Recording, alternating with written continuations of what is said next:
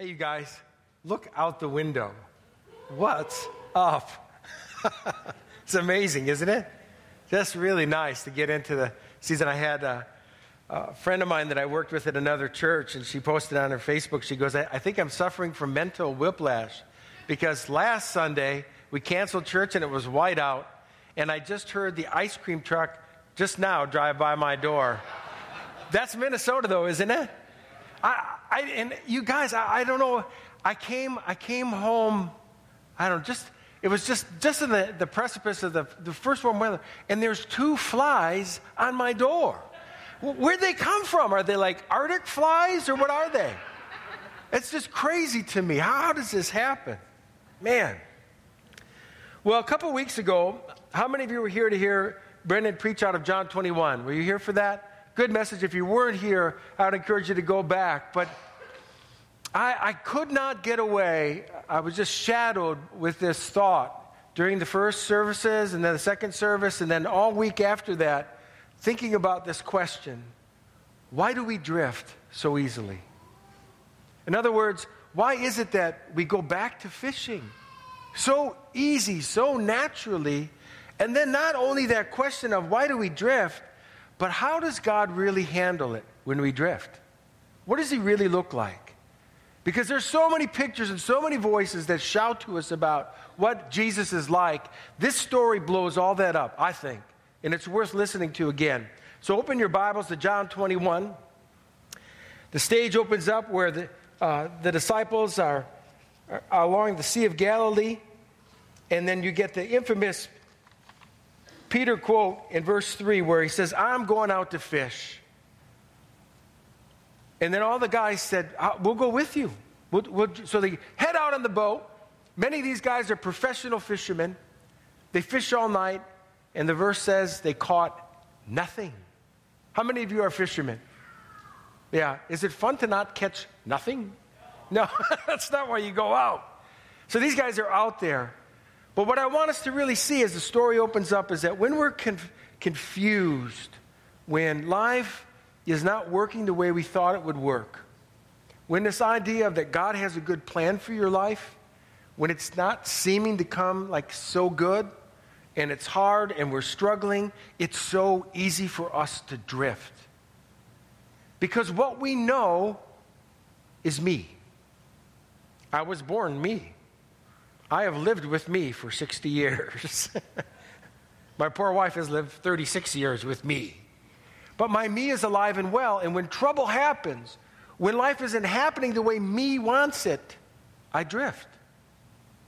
I just start to lose my way. And it's not about running off to sin. It's a drift that happens. It's so natural. It's so normal because of who we are and how we're wired. It's like if I hold this pen up in the air and I let go of it, it drops because gravity pulls it there. And there's something very natural in us that pulls us away from the Lord when we're struggling. And Peter is toast. But think about this. We often rush into Easter, we celebrate Easter, we're glad for the resurrection, but we don't think about what this did to these guys' lives. They burned bridges. They can't go back into the community the way that they used to go back into. They're marked with the mark of Jesus. And this Jesus, the last 2 weeks are mind-blowing. He's been wrongly arrested. He's been mistried several times. He's been publicly pummeled, beaten, and then staked out on the cross and dies. This is the Messiah. This is not what I thought would happen. Then, 3 days later, he's resurrected, and you got to wrap your brain around what's happening here. We just don't give enough credence to all the turmoil and struggle. And it's Peter. Think of how he feels. I want to be the kind of person, friend, brother, pastor, that when you're in a tough spot, I won't back down. I'll have your back. I'll be at your side. I will be there. And I know Peter wanted to be that for Jesus, but people, how did he do? Not so good.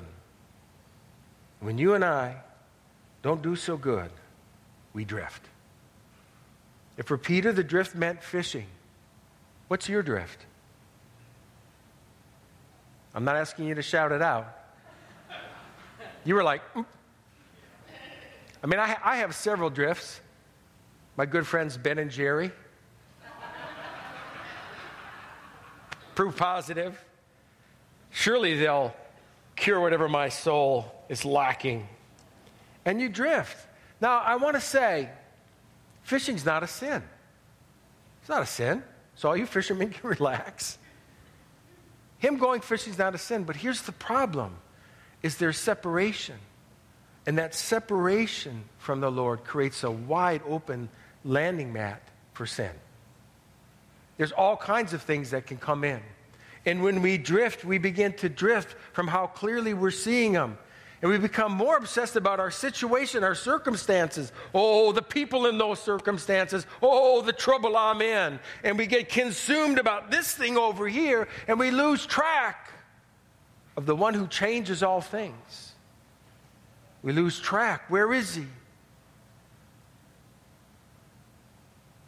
Here's the reality. You and I will not always know what he's doing.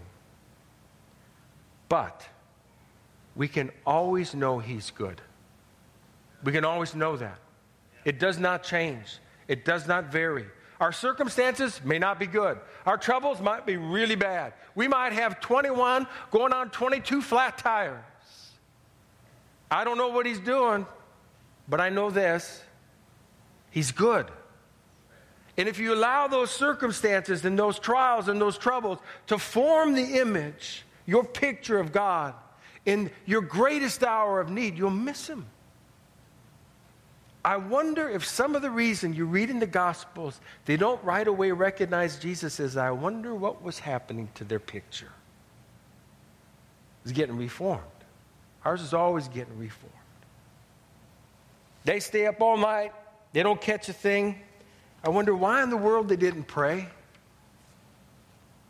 Sometimes when we get lost in our way, in our work, in our struggle, in relationships, why don't we pray? Why when the boss comes and he throws a whole nother file on your thing and says, could you have this done? Throws the papers around. By tomorrow, do you pray? Do you listen? Why don't we pray? And I wonder, guys, why don't you pray? But here's the goodness of this, is that even when we forget him, he can't forget us. He's got on his palms our names. He never loses track. Oh, where'd those guys go? Oh, what they're doing. Oh, they drifted. I can't find them. No, we'll find out. He's right on the shore. Bird's eye view. He's watching. This is what Romans 6, 7, and 8 will hit when we go back to Romans. Paul's going to talk about being with him. And then he's going to be honest as the seasoned apostle. He's going to be candid with us. And he's going to say, listen, you guys, the things I want to do, the good I should do, I don't do. Who will save me? And he preaches the same thing this story preaches. We'll get to that. The thing I want you to see as we start out is that Jesus didn't just die for our sins. Slow down. I'm not going to preach heresy. Of course, he did die for our sins. But that's not just it. Yes, payment had to be made. Yes, they needed to be atoned for so we could be justified. But he didn't just clean us up and leave us. The paramount reason that Jesus died for our sins was he was concerned about the separation, the distance, the gap. And he wasn't coming just to baptize you in whiteness. He was coming to make you his. You're mine. You did not choose me, he says plainly. I chose you. You're mine. That's why he suffers. That's why he endures. And that is why he lives. He is still making it clear to you and I, you are mine.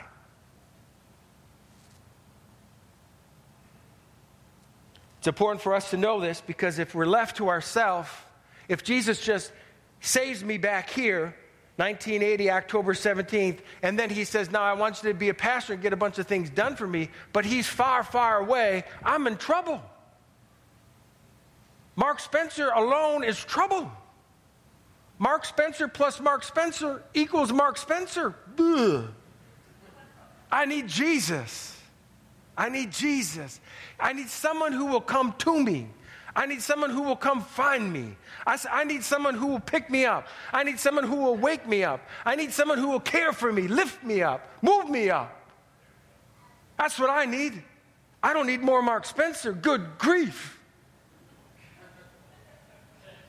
My friend Corny, he sits back where Thomas Schmitz is sitting back there. I don't know if you've met Corny. He's a wonderful man. And he's got a great sense of humor.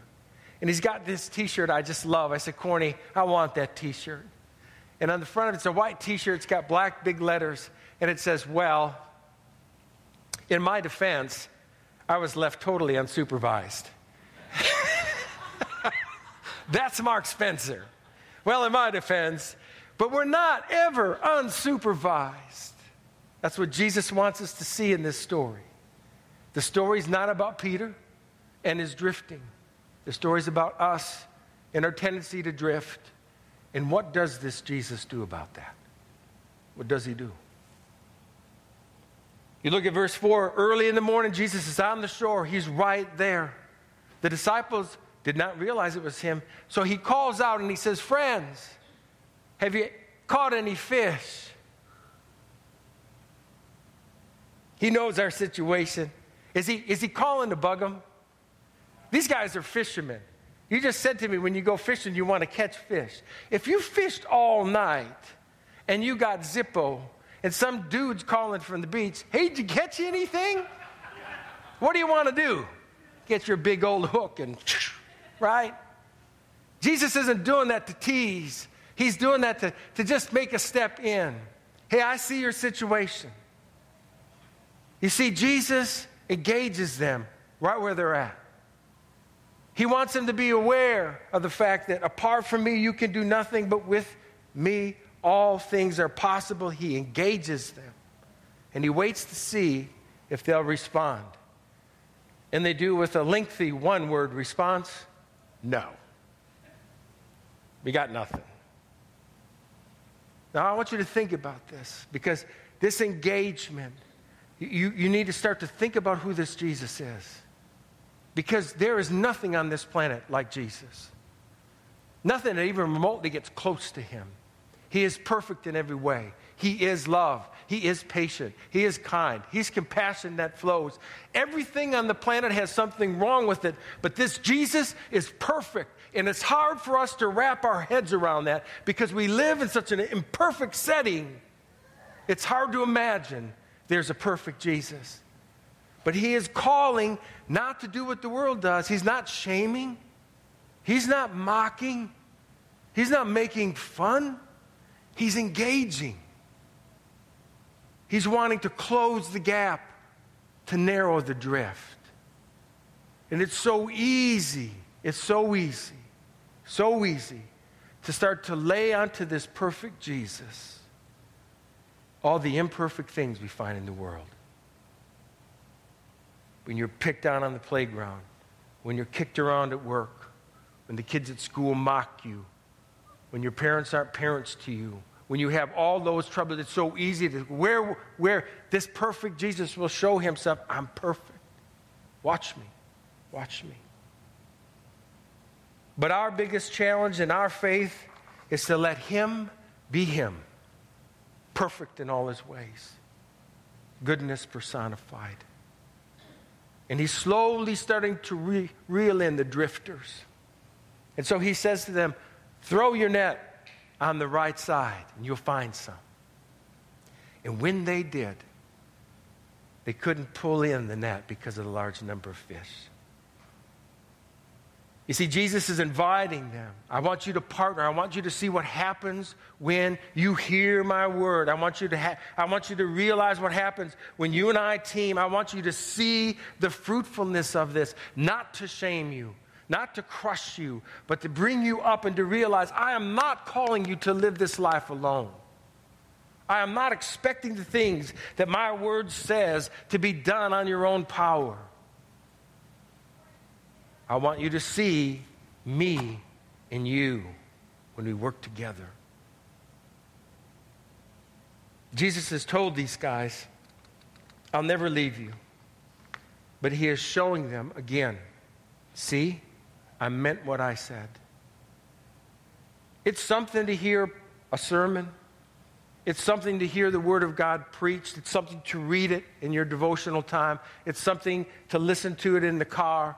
It's something to hear the Word of God. But it's a whole other thing when that Word becomes real life to you. And all of a sudden, the things that you hear about Jesus healing, he heals. You hear about him providing, he's provided. You see him lift up, you see him care, and all of a sudden that word becomes flesh.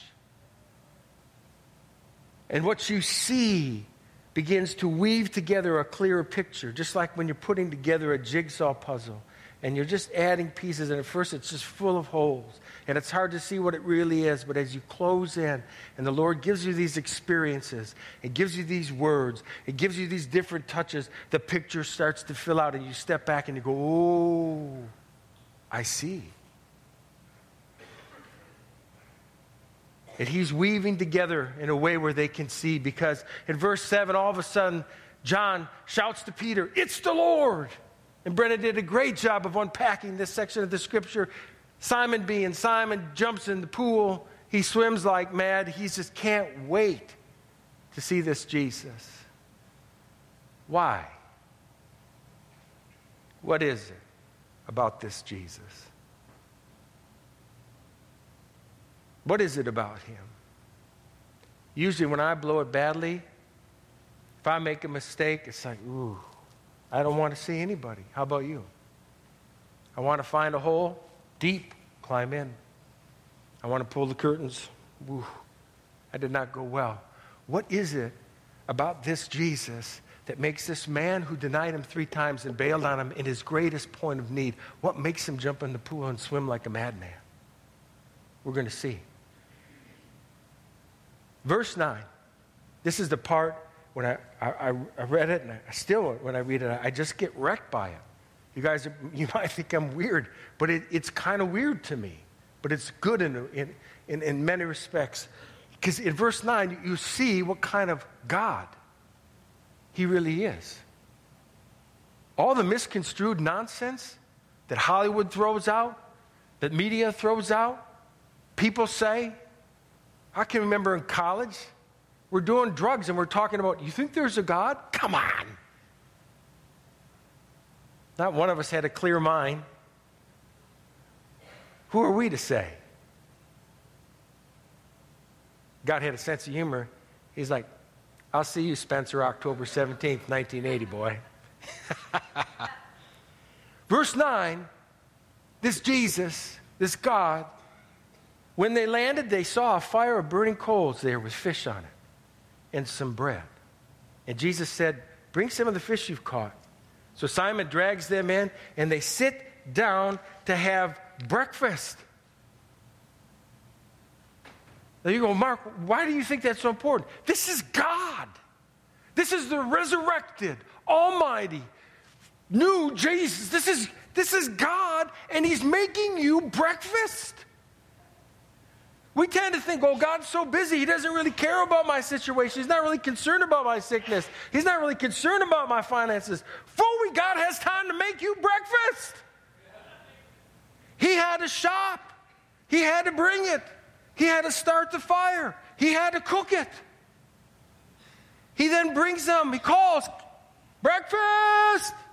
They come. He serves them. Before he serves them, this is God. What kind of picture do we have of this Jesus? Is that the picture? Or do we think he's disinterested, aloof, grumpy, uncaring? It's astounding. God fixes us breakfast.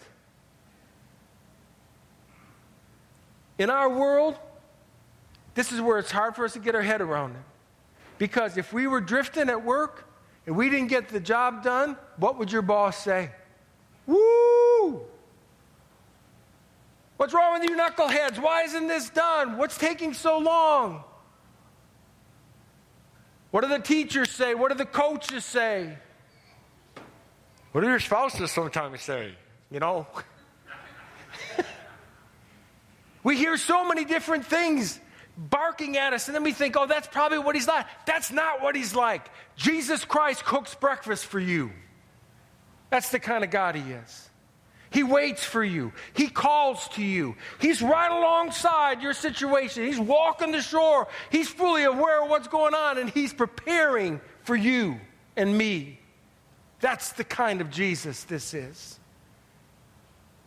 It's amazing to me that God Almighty, the Savior of all things, it's astounding, but he's tried to communicate this in so many different places. But probably my favorite place is Matthew 11, because it means so much to me personally. And it's in that chapter where Jesus, this good Jesus, calls and he says, "Come to me, all who are weary and burdened, all you drifters who are trying to do it on your own strength, all you drifters that are just trying to keep your nose above water, all you drifters that are just struggling, just trying to get through the day, just trying to get through the 8 hours, the 10 hours, the 12 hours, so you can collapse into bed and get up and do it. All those people, come to me, come to me, come to me, and take my yoke upon you." And then he says some very important things. Learn of me. You see, the issue isn't our burdens. The issue isn't even the yoke. The issue is, who is this that we're coming to? If we've drifted. Because the way he describes himself, the Greek blows up. It doesn't know what to do with it. When he says, "I am gentle and humble in heart," that word humble means lowly, abase, apart. It's not a word that you would associate with Almighty God. It's way down here, and what do? So the only thing you can do is step back and look at the whole picture of who this Jesus really is. And this is what Matthew looks like. This is what Jesus looks like in the context of that verse. You groan, he hears it. You can't even call, he calls. He steps down. He's not aloof. He's not like, "Ooh, Mark, that looks nasty. Ooh, I don't know if you're going to get out of this, son. Ooh, that looks heavy. I hope things go okay." That's not Jesus. This is Jesus. He steps down, climbs down. He gets into the mud that Mark Spencer's stuck in. All the dirt, all the muck, all the grime, because he is lowly and humble in heart. And he's not in a hurry. He gets close to me. He puts his arm around me, and he's not rushing. He's waiting. He wants me to hear his heartbeat. He wants me to know, with no uncertainty, he's near. He wants me to feel that he cares for what I'm going through. He understands. And then he looks at me, and he wants me to get it. He wants me to feel it. He wants me to know he's not in a hurry. Good not I am, but he's not. And then he waits while he's here, close. He wants me to know I'm a God who's close. I care. And then he looks at me and he says, "You ready? Because, son, when I start to move this thing, it's going to move. You ready?" He wants to wait because he wants to do it together. He says, "You ready?" And then he begins to put the Almighty's shoulder underneath that load, and he raises it up. And I see firsthand, this close to the Almighty God, he cares. Who doesn't want that Jesus? Who doesn't need that Jesus? That's the Jesus that comes to you when you drift. That's the Jesus that calls to you, follows you. Because you might forget him, he can't forget you. You might drift from him, but he can't leave you. He's already said, "I'm in, all in." So he writes into the hearts of the disciples in that moment, I am that kind of Jesus. Follow me. And so this morning, I want to tie this up with a prayer if we can. I won't ask you. I just would assume that all of us would have to admit that when confusing times hit, when hard times hit, we just naturally drift. It's what we do best. But the big question we have in our hearts is, where's Jesus? He's on the shore. What will he do? He'll help. He'll call. Listen. Follow. We don't need to go away. We need to go to. So let's pray. Lord, as we get ready to take the offering and to go to worship and to communion, it's a good time. It's a great time for us to really just give over to you and to receive from you. So, Lord, I want to pray first for those people that are stuck, their image of you, the picture of you, it's been hammered on, it's been beat on, it's got pieces that are torn away, and so it's not a clear picture. And I know that this morning, one of the things your Spirit is here to do is to illumine the eyes of our heart that we would see you as you really are and not let the situation crowd you, but to let you be you. So, have at it. And Lord, I want to pray for those that are in a situation where they feel adrift. They feel like, I don't know. How did I get here? What will happen when Jesus comes? There's a number of you that are really crowded by shame. Thinking that you're so ashamed, you're thinking, oh, Jesus has just kind of washed his hands of me. That's not true. That's not what the book says. That's not the Savior who comes calling. So as we sing, as we come to the table, Lord, let us hear with fresh ears what you're saying and to see you for who you really are. Because, Lord, we want to be anchored by you and stop the drift. In Jesus' name, amen.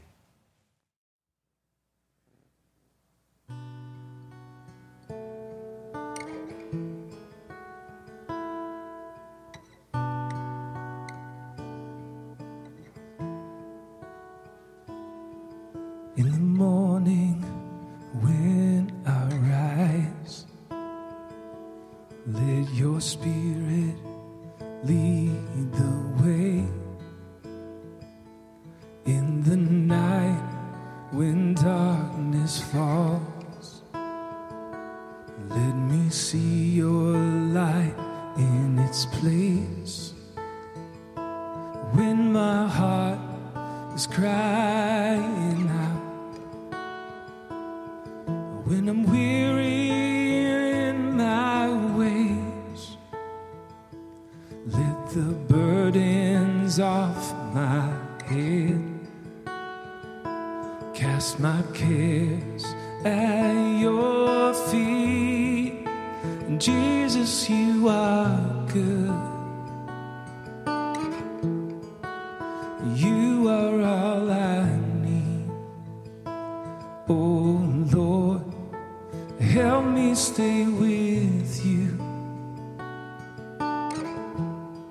From the rising of the sun to the setting of the same, Jesus, you are good. You are all I need. From the rising of the sun to the setting of the same, you be praised. Oh, you'll never leave. Oh, your steadfast love won't change. You are my hope. You are my song. You are my strength. Jesus, you are good.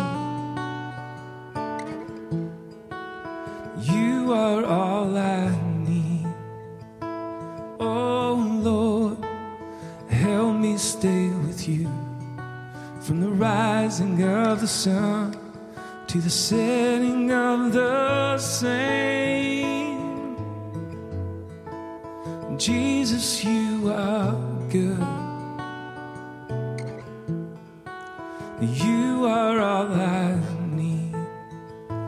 Oh Lord, from the rising of the sun, may the name of the Lord, from the rising of the sun, may the name of the Lord, from the rising of the sun, may the name of the Lord be praised.